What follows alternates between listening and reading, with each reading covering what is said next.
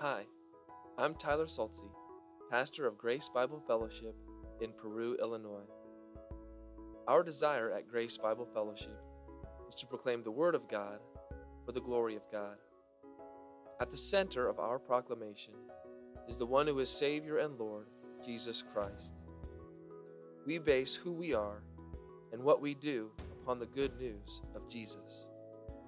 If you would like to know more about this good news, or would like to know more about Grace Bible Fellowship, please visit our website at www.gbfperu.org. That's www.gbfperu.org. I'm glad you've decided to listen to the teaching of the Bible along with us, as we seek to understand it and be transformed by it. I hope you find this time meaningful, challenging, convicting, joyful, and even life-changing as we worship through the preaching of God's Word. I should invite you to turn in your Bibles this morning to the book of Ecclesiastes chapter 9. We will be in the first 9 verses of Ecclesiastes chapter 9. If you are using the Pew Bible in front of you this morning, our text can be found on page 557. I would encourage you to follow along with us this morning there in your copy of the Scriptures, whether that's the Pew Bible, your own Bible, your phone, whatever it might be. Would you stand with me as we read God's Word together this morning out of reverence, respect, for the fact that the God of the universe has revealed himself to us through his Word, communicated to us through his Word so that we can know him. After I read verse 12, I will say, "This is the word of the Lord," and together we will say, "Thanks be to God," because we are thankful. Let's read. "But all this I laid to heart, examining it all, how the righteous and the wise and their deeds are in the hand of God. Whether it is love or hate, man does not know. Both are before him. It is the same for all, since the same event happens to the righteous and to the wicked, to the good and the evil, to the clean and the unclean, to him who sacrifices and him who does not sacrifice. As the good one is, so is the sinner, and he who swears is as he who shuns an oath. This is an evil in all that is done under the sun, that the same event happens to all. Also, the hearts of the children of man are full of evil, and madness is in their hearts while they live, and after that they go to the dead. But he who is joined with all the living has hope. For a living dog is better than a dead lion. For the living know that they will die, but the dead know nothing, and they have no more reward. For the memory of them is forgotten. Their love and their hate and their envy have already perished, and forever they have no more share in all that is done under the sun. Go. Eat your bread with joy and drink your wine with a merry heart, for God has already approved what you do. Let your garments be always white. Let not oil be lacking on your head. Enjoy life with the wife whom you love all the days of your vain life that he has given you under the sun, because this is your portion in life and in your toil at which you toil under the sun. Whatever your hand finds to do, do it with your might. For there is no work or thought or knowledge or wisdom in Sheol to which you are going. Again I saw that under the sun the race is not to the swift, nor the battle to the strong, nor bread to the wise, nor riches to the intelligent, nor favor to those with knowledge, but time and chance happen to them all. For man does not know his time, like fish that are taken in an evil net, and like birds that are caught in a snare. So the children of man are snared at an evil time, when it suddenly falls upon them. This is the word of the Lord. Thanks be to God. Let's pray.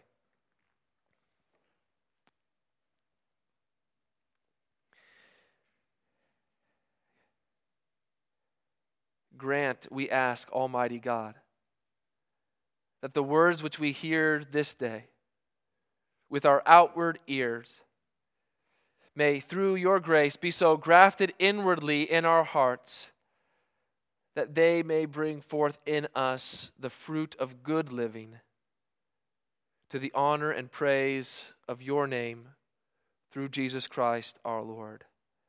Amen. You may be seated.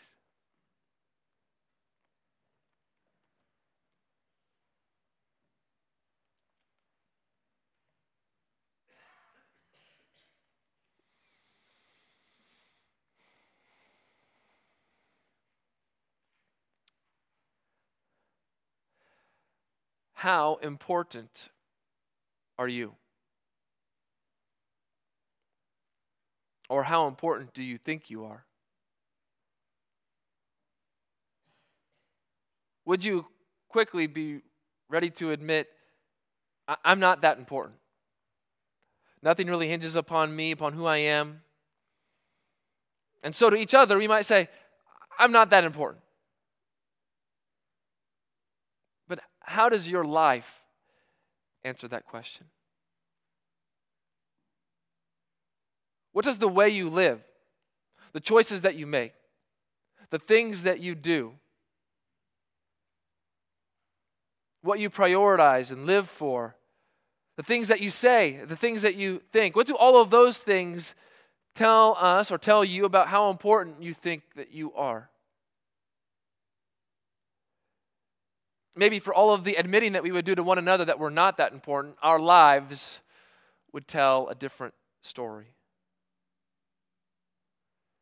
Give a different reality about what we really think about ourselves. How there is a narcissist in every one of us that says and tells us, the world cannot go on without me. And how often does that reveal just how important you think you are? The world will not be able to go on if I'm not in it. Maybe this is the reason Sigmund Freud made this observation when he said, in the unconscious, each one of us is convinced of his own immortality.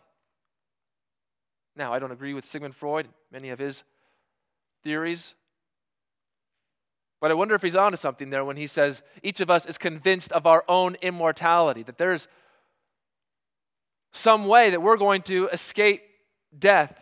Somehow we're going to be different. Somehow that we are going to be the exception. Again, we might not readily admit this observation. We might say that we will die just like everyone else, but how difficult is it for us even to imagine our own death? Because even as we try to imagine it, we are the ones seeing it. We are still surviving as those who are trying to imagine our own death. And even in our imagination of our death, everything is in relationship to us. Will people miss me? Will people be sad and grieve over me?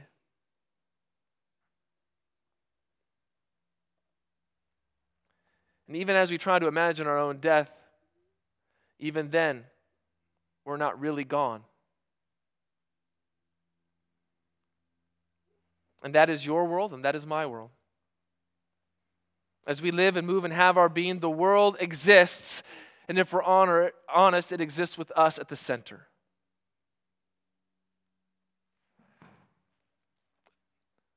Do you believe me when I say that?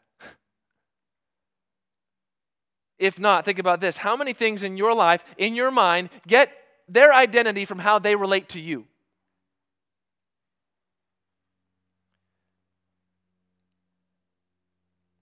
The Illinois Valley is my home. Alyssa is my wife.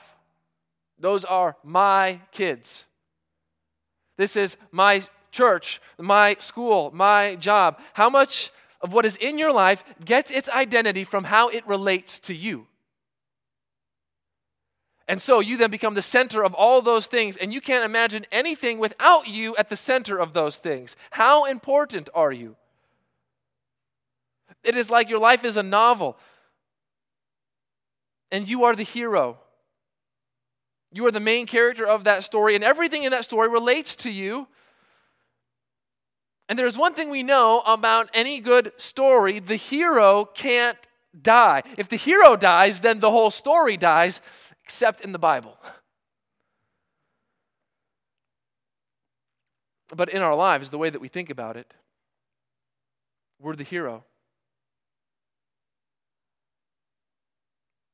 And if we die, it can't go on. That is why each of us might try to convince ourselves of our own immortality. We see ourselves as indispensable. And it's here where death demonstrates just how foolish this way of thinking is, this kind of life is. Because what does death tell us? You are not too important to die. You are not indispensable. The world will go on without you. And death nags at you constantly and tells you you are not special.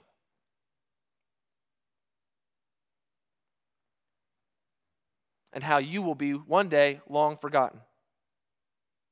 How many of us will even have our names remembered by our great-great-grandchildren?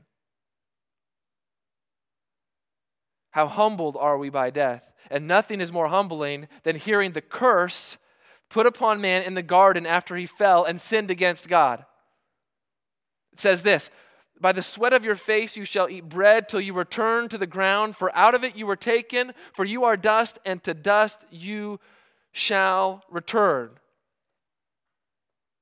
Who do you think you are? And how often do you think about yourself as dust, as dirt, as worm food? With this comes the echoing that it is appointed for man to die once. It's appointed for you to die. But does death's reality change anything in you? Should it cause anything to happen in your life? We as people, we as mankind, we as the human race are excellent at ignoring death.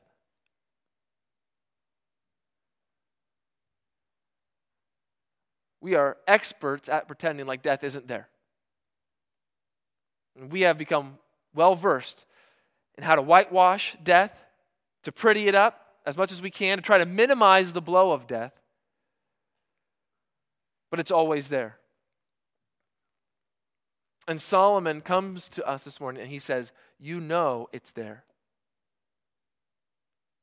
The looming certainty of death is not meant to paralyze you. It's not meant to stop you from living, but it's meant to cause you to live your life in light of the end. Solomon bookends our text this morning with two truths about death and life, and then at the center, he gets at the heart of living with those two truths in mind. So what we will do this morning is we will take the first part of the text, then we will jump to the end of the text, and we'll finish with the middle of the text. All right, I'll try to help you along so as not to confuse you. But how are we to live in light of the end? You can follow along in your bulletin, our outline this morning, but number one, live knowing that death is unavoidable. Live knowing that death is unavoidable. And Solomon here is coming to the end of his writing. It's at this point where he begins to give all of the conclusions to his investigation. He's been investigating many things in life, and now we're getting to this point of the book where he's revealing all of these conclusions.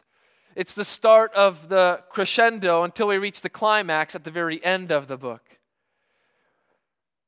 He's been examining it all. He's been seeing everything. He's been going to different parts of life and looking at it and trying to hold it up and examine it and try to get to the bottom of it.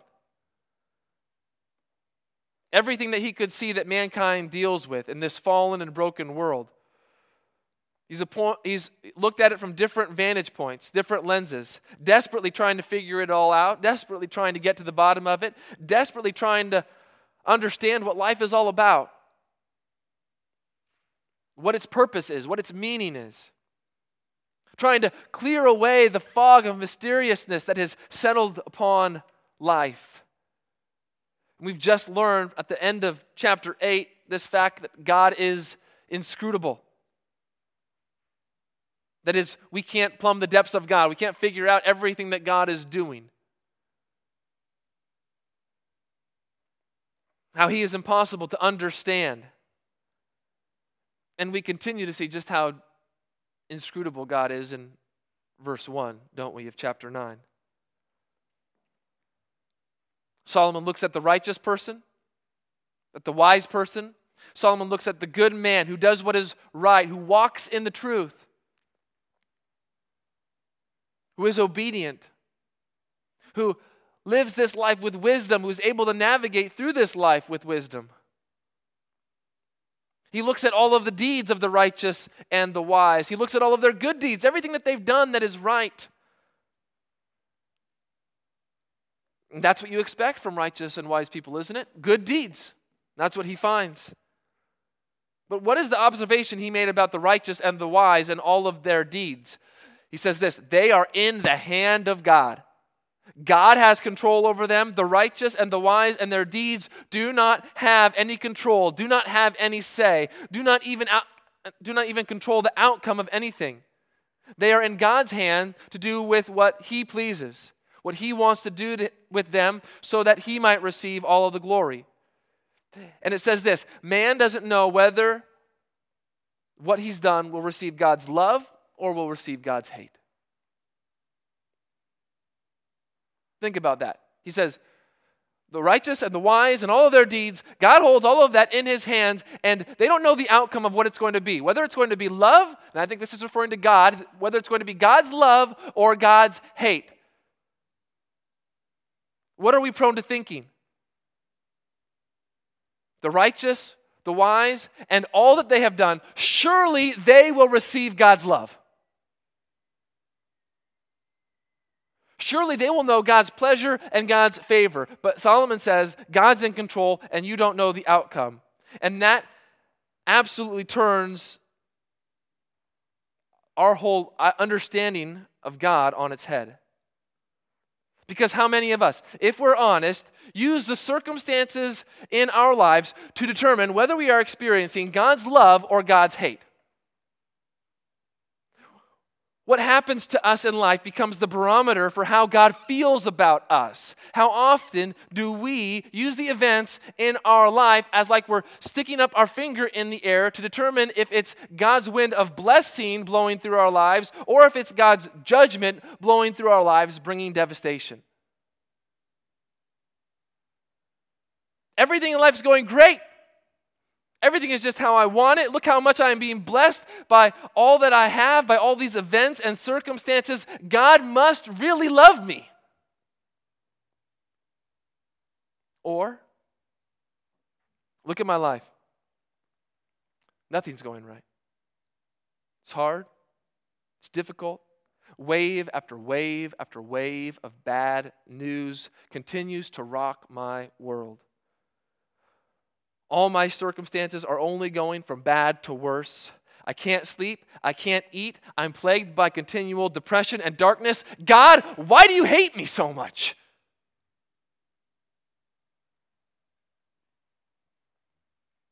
And without knowing it, we've bought into a false gospel. A gospel that says, God wants you to be happy and healthy and wealthy, and if you're not, then you've done something wrong, and God is showing His displeasure towards you. But look at what Solomon says. You can be righteous and wise and do all the right things, and you don't know the outcome of what's going to happen. You do not know because you are not God, and you cannot control God. And so we have to tell ourselves this truth. We can't use our life as the barometer for God's love or God's hate in our life. We sing about these truths, don't we? We sing this, judge not the Lord by feeble sense. When you use your events in your life as the barometer for God's blessing or God's displeasure, you're judging the Lord by feeble sense. So judge not the Lord by feeble sense, but trust him for his grace. God is his own interpreter. He will make it plain. And while we are confronted with the truth that we can't control God, we are also reminded of that event of death, the same event that happens to all people that we likewise cannot control. And Solomon says it's unavoidable. Pick your category. Look at these verses. Look at these verses in 2 and following. Pick your category. Where do you place yourself? The righteous? The wicked? The good? The evil? The clean? The unclean? The sacrificial worshiper? The one who doesn't sacrifice anything? The good person? The sinner? The one who makes promises? The one who doesn't make promises? Pick your category. Pick where you think you land. Pick which one you think will get you ahead in life. But it doesn't matter. They all die. Death is the great equalizer. Death evens the playing field for everyone. You think you can get around death? You think you can avoid death? Doesn't matter how many vitamins you take. Doesn't matter how much you exercise. Doesn't matter how much you avoid all that will harm your body. Doesn't matter if you live a good moral life. Doesn't matter if you give away all of your money. Doesn't matter. The same event, the looming event that you see on the horizon, the death event, happens to everyone, and it is evil. It's an evil that is done in this fallen world. And there are people who would like to tell you that death is a natural thing. It's a normal thing, just part of the process of this world. Don't make death a big deal, it's just natural. Death is not natural, it is the most unnatural event that happens in this world. You know it's unnatural. I don't have to convince you of that.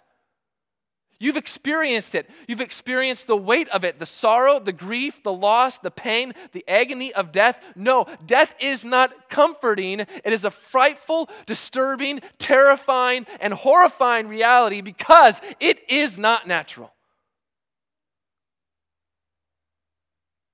God did not create this world with death. He created it free from death. It wasn't until Adam and Eve sinned in the garden that the curse of death entered this world because of sin. For the wages of sin, what we deserve for our sin is death. The curse is God's righteous judgment against sin, and the effect of that curse is death. And that curse has affected all of creation. We sing about it. Again, far as the curse is found, far as the curse is found. How far is the curse found? The curse has found its way into every nook and cranny of our universe. And every single human being is under that curse. For there is no distinction, for all have sinned and fall short of the glory of God, says Paul in Romans 3:23. Unless we try to elevate ourselves and make it an exception for our lives. Well, I know that death is unavoidable, but what about the righteous person? What about the good person? What about the person who tries their best? Solomon brings us down and says, it doesn't matter how good you think you are, I've seen the hearts of the children of man. You see that there? I've seen the hearts of the children of man. Literally, he says, I've seen the hearts of the sons of Adam. I know their hearts. I know what's in their hearts. And you know what's there? They're full of evil and madness while they live their lives. No one is righteous, not even one. No one seeks after God.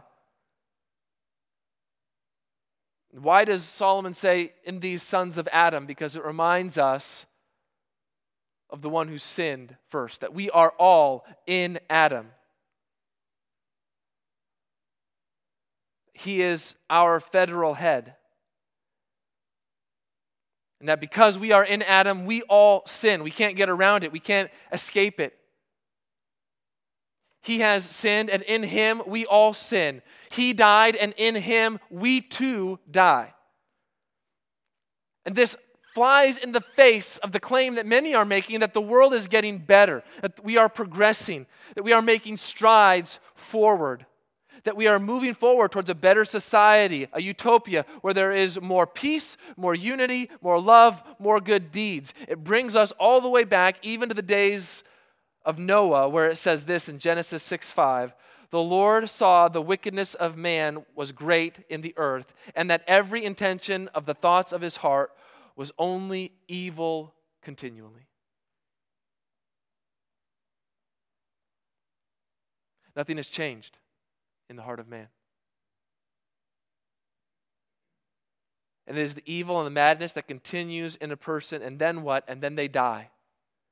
And then they go to the dead.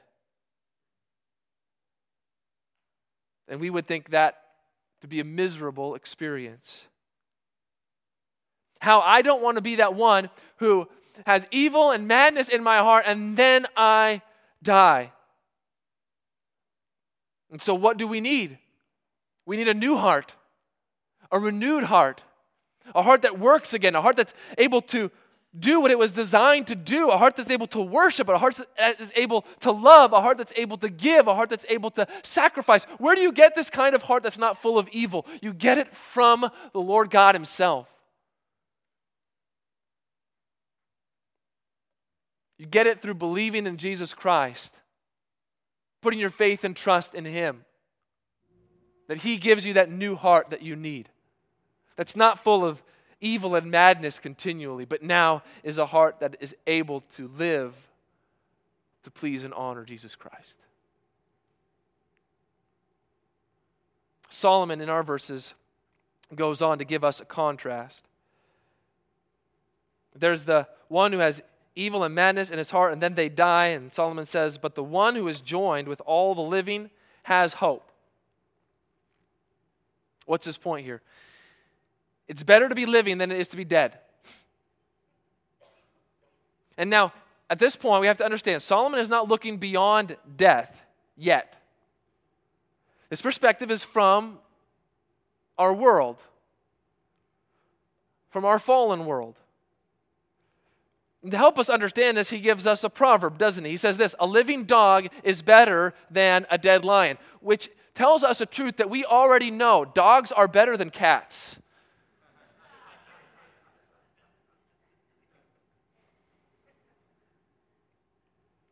What is Solomon saying?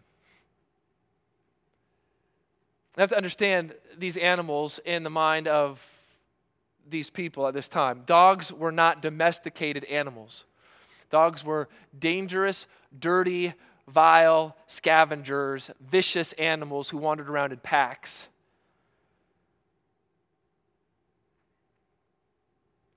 Dogs were despicable.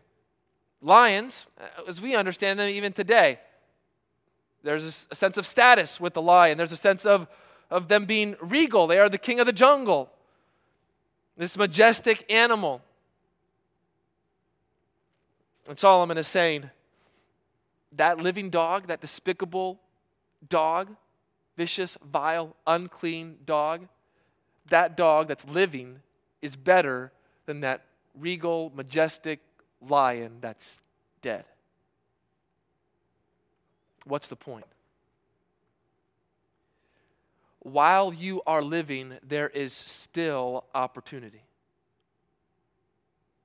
There are still things you can do. There are still ways that you can live. Opportunity that is afforded to you that is not afforded to you when you die. The living at least know that they will die, and that then it should inform how they live. The dead know nothing. Why? Because they're dead. I'm not here to preach to the dead this morning. There's no more opportunity for them. I'm here to preach to the living because there is still opportunity for you. Are you still alive?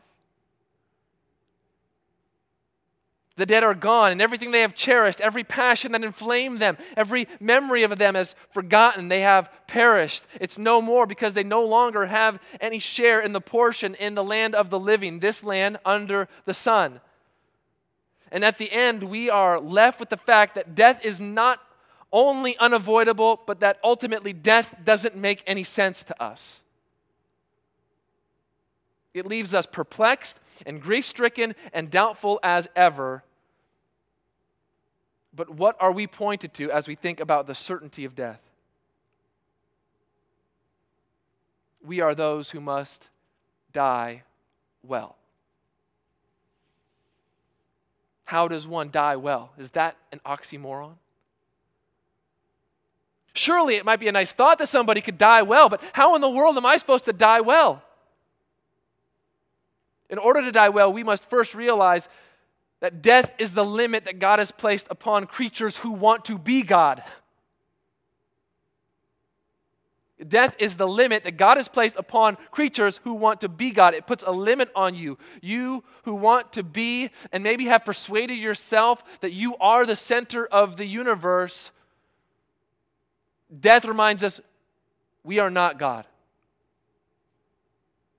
Dying well also means that we understand that death is not something that merely happens to us, but it happens to us because we are sinners. You have caused your own death. You are under death because of your own sin, and death is what you rightly deserve because of your sin. You were born under the sentence of death, and from the moment that you took your first breath, you have been moving forward toward death. You need that sin removed. You need that sin cleansed. You need forgiveness of your sin. To die well also means that you are willing to lay up treasures in heaven, not treasures here on earth.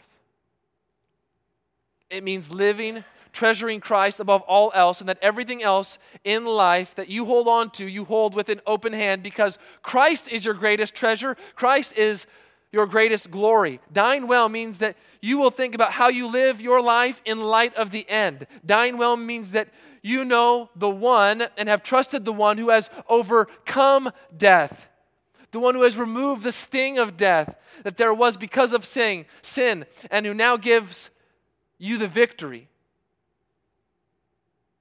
because he has risen from the dead. And let me tell you this morning, the real hope for the living. The real hope for the living comes from a living hope. That living hope is Jesus Christ. That's where our hope lies.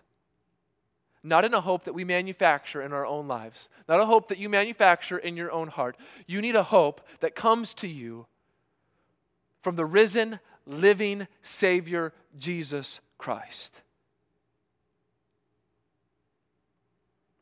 Because then you can live with hope in light of the end. Number 2 this morning.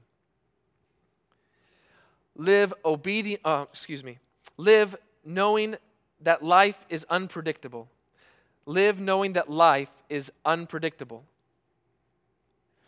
Now we're going to jump to verses 11 and 12 in our text, the very end. We all have ways we think that life should go. We all have expectations of life. You have expectations in your life of the way that you think that life should go, the way that it is right. We try to place nice and neat little parameters on our life in order to try to understand it, but we have to understand something. Life is not a mathematical equation. But we try to create rules in our minds and say that this is the way that life has to go if I'm going to understand it, if I'm going to make any sense of it. And Solomon comes to us and he begins to crush those rules one by one, those expectations, the way that you think that life should work. Solomon says, forget all of that. The race isn't to the swift. Who's going to win the race? Of course, it's going to be the fastest person, right? Who's going to win the battle? Whoever is stronger, right? Who is always going to be provided for? Who will always have enough to eat? Surely it will be the wise. Who will have the most money? Who will be the richest? Surely it will be those who are the smartest. Who will find favor in this world and be praised? Surely it's the person with much knowledge. Take all of those predictions. Take all of those things that you think are a sure deal in life and forget it. Time and chance happened to them all. Is that what we believe in? Chance? Chance might not be the best word, but it could also be translated happening or incident. In our common vernacular, we might say something like an accident. This is not denying that God is sovereign or in control. What it is teaching is that we are not in control. Disaster, tragedy, accidents can come upon us even though we had been thinking that we were doing everything right. We're reminded that we are not in control of our own destiny. We have these comparisons. This fish, this bird, the fish is taken in an evil net. The fish are swimming along. They don't even see what's coming. All of a sudden, there's a net that encloses around them and catches them. The bird also going about its business lands in the snare so that it is caught. And how these pictures push us not only to say that life is unpredictable, but that even death is unpredictable. You do not know when it's going to come upon you. And this is what happens to, again, the sons of Adam. They are snared at an evil time, a time that you do not expect, a time that is inconvenient, a time when you thought everything was going so well, suddenly it falls upon you, rocks your world. You weren't expecting death today, but death has found you. You lost the game. You thought you had a great hiding spot, a spot where it would not find you, especially not today. But death always finds you. With the unpredictability of life and the unpredictability of death, is there any security in life? Is there anything that we can hold on to? You do not know your time, the time to be born and the time to die. They're both out of your hands. So what are you going to do in the midst of this unpredictability? You're going to hold on to Christ, the sure and steady anchor in the fury of the storm. When the winds of doubt blow through you, the sails you once depended upon to get you through, when those sails have all been torn, there is only one anchor that is sure and that is steady. Life and death are unpredictable, but in Christ, your life is secure. Number 3, live obediently knowing that joy is commanded. Live obediently, knowing that joy is commanded. We come back now to these middle verses, 7 through 10.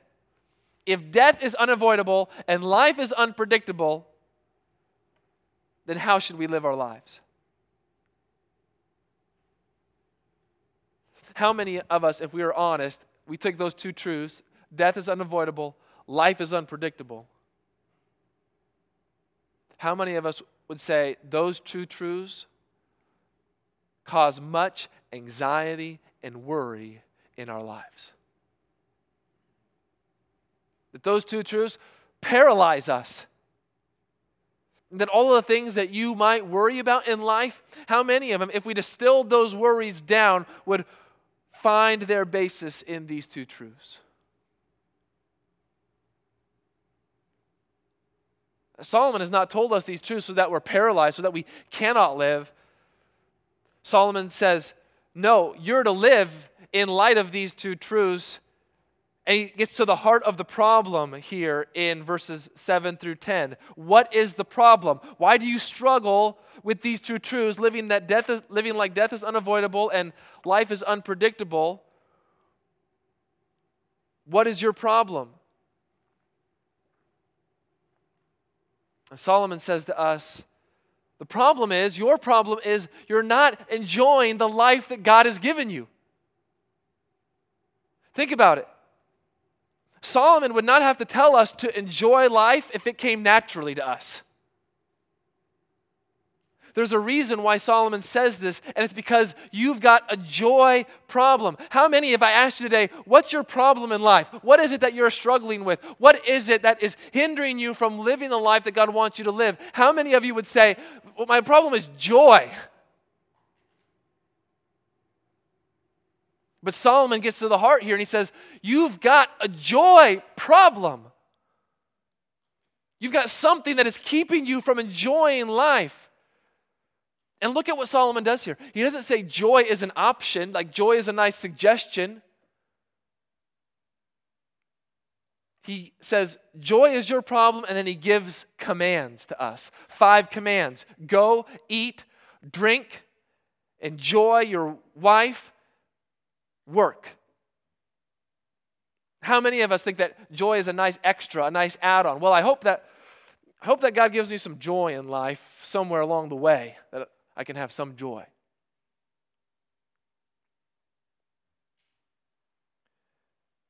Joy is not an option. It's a command to be obeyed. It's not a command obeyed out of drudgery, because that's not joy. A command to be obeyed even out of joy. I get to have joy. I get to express joy. I am enjoying life, and while I am doing that, I am obeying God and obeying His word. So what does Solomon point us to here? What does he command us to do? You see this. First, go eat your bread and drink your wine with a merry heart. These would be some of the most mundane things, ordinary things that we can do in life. Eat and drink, we do that every day. Even though they are simple things, they are important things. Do you do even the mundane things with joy? Today you're going to eat and drink. You find joy in those things. Why does Solomon say you can do these things with joy? Because God has already approved what you do. So Solomon says, eat and drink with joy. How can you do this? Because God has already approved. So now the question becomes, where did God approve these activities?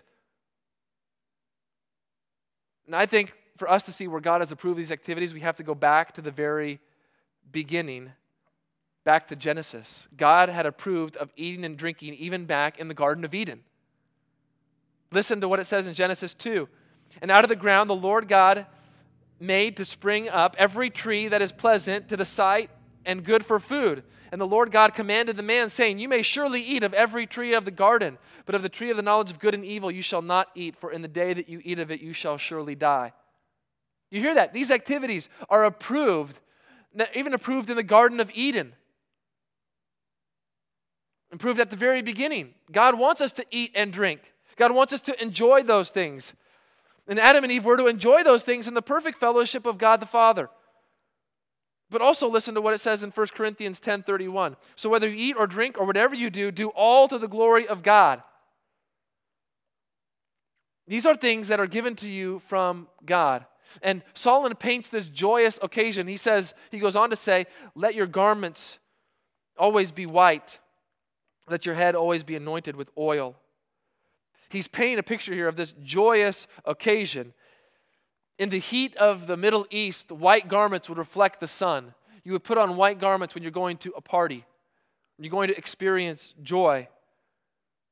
You would put oil on your head to keep your head from drying out in the heat. Again, you would do this as you went to a joyous occasion, a celebration. And we might understand these even better if we cast them against their counterparts. If you were in mourning, you would wear black. You would tear your clothes and you would put ashes on your head. But the very opposite happens here. Wear these white garments, put oil on your head because your life is full of joy. This is no downcast life. This is a joyous life. And then what does Solomon say? He gives another command. Enjoy life with the wife whom you love. The Word of God does not say, live with your wife. The Word of God does not say, put up with your wife. The Word of God says, enjoy the life with the wife that God has given you, that you love. God has given you the covenant of marriage as a gift to be enjoyed. Life is fleeting. Life is mysterious. Life will soon be over. But this is your portion now. If you are married, it is your lot. It is your share in life that God has given you. And I think the heart of what Solomon is getting at is that you enjoy life when you enjoy your wife, husbands. The marriage relationship is meant to bring joy to your life. And look whose responsibility it is. Look whose responsibility it is to ensure that joy is there in the marriage. Is it the wife's responsibility? No, he's given it to the husband, hasn't he? Husband, it's your responsibility that there's joy in your marriage relationship. Husbands, seek to enjoy life with the wife that you love as you go through life together. Go through life with joy. It doesn't mean you have to do a lot of fun things or go to exotic places or have a lot of money. Those are merely external things that don't last. A joyful living with your life comes in the everyday tasks that you do together. It comes in time spent together. It comes through communication with each other. It comes through affection that you show towards one another. It comes in the sacrifices that you make together. It comes through following the Lord together and encouraging one another. Husbands, it is your responsibility to bring joy to your marriage. And wives, don't make it difficult for them. Encourage them in this task. Thank them when you experience joy in life together. And if you're not enjoying one another and the life that you have together, it just might be that you are taking what you can from one another for your own selfish gain and desires. Again, marriage, just like eating and drinking, is something that goes back to the Garden of Eden. That's where God designed marriage. It's where He laid out the covenant of marriage. It's where man would leave his father and mother and hold fast to his wife, and they would become one flesh. So it is joy in that initial human relationship that God created in the very beginning. Lastly, find joy in your work. What the Lord has given you to do, the work that He has given you to do that with all your might. Do your work while you have the opportunity to do it. Even the New Testament encourages us this when it says, whatever you do, work heartily as for the Lord and not for men. Colossians 3:23. And again, you enjoy this work that goes all the way back to the Garden of Eden. Work was not part of the curse. Listen to what Genesis 2 says. The Lord God took the man and put him in the Garden of Eden to work it and to keep it. That's before the fall. That's before man sinned.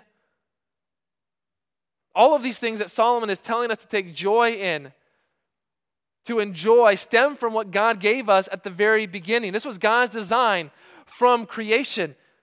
And His design from the beginning was a full life to be enjoyed. But with the fall of man, that event that brought sin and death into the world, the fullness, the joyous life is threatened. Our joy is stolen because death is unavoidable and could come at any time and take all of those things away that you are enjoying. The difficulty of enjoying life, though, does not come from God. The difficulty of enjoying life lies with us and our sin. Because think about it. We could take each of those things and twist them to our own end, to our own devices. We can be a glutton. We could be a drunkard. We could be an adulterer. We could be lazy or a workaholic. We are rebels against God's design and we are broken. But the good news is that Jesus Christ has come to restore us, to make us new so that we can live again according to God's design. Not only is sin and iniquity forgiven and removed from us through our faith in Christ, but we are also being transformed in the image of God's beloved Son. And it's this transformation that we can again live the life that God has designed for us to live from the very beginning. It is Jesus who has overcome the curse of sin and death by becoming a curse for us, so that the lives that we now live, we live to God. Jesus is not only the one who gives eternal life, but He also gives full life, abundant life. Listen to what He says in John 10:10. The thief comes only to steal and kill and destroy. I came that they may have life and have it abundantly. Listen, Jesus Christ wants you to have abundant life. What's holding you back from that abundant life? It's not Jesus. Jesus is the gateway, is the door into abundant life. The only thing that is keeping us from that is ourselves, our sin.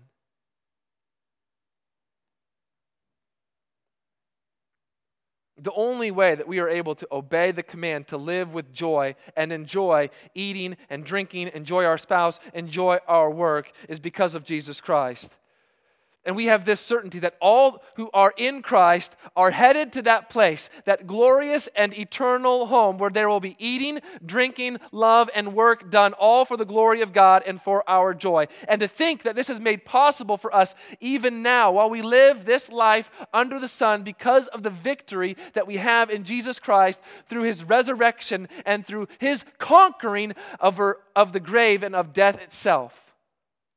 Let's look at one more section of Scripture this morning, Isaiah chapter 25. Isaiah chapter 25.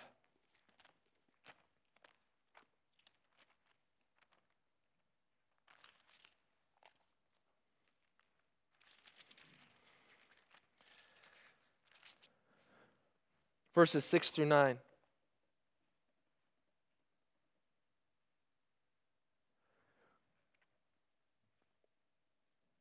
On this mountain, the Lord of hosts will make for all peoples a feast of rich food, a feast of well-aged wine, of rich food, full of marrow and aged wine, well refined.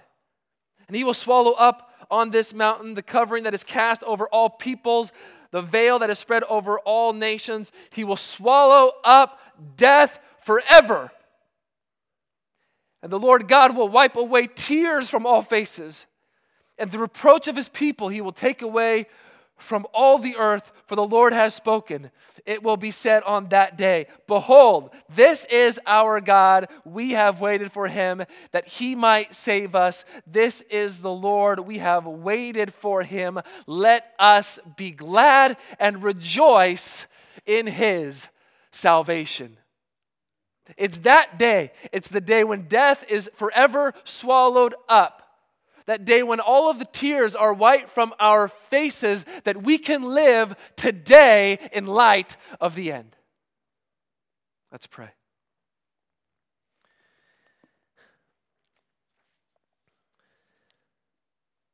Father, may your goodness come to us through your word this morning.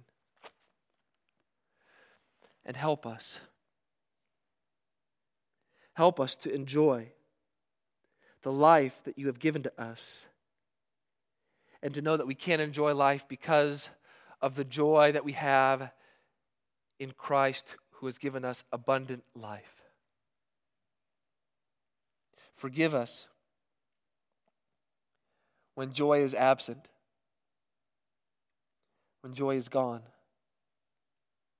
when we've let our sin, we've let the things of this world attempt to steal our joy. Help us to lift up our eyes, to look past even the perspective of death, to the one who is our living hope, to the one who is our living head, to the one whom we follow, the one whom we will follow till our very last breath. We pray that as we live this way, now, O Lord, that your glory would be spread over this globe. We pray this in Jesus' name. Amen.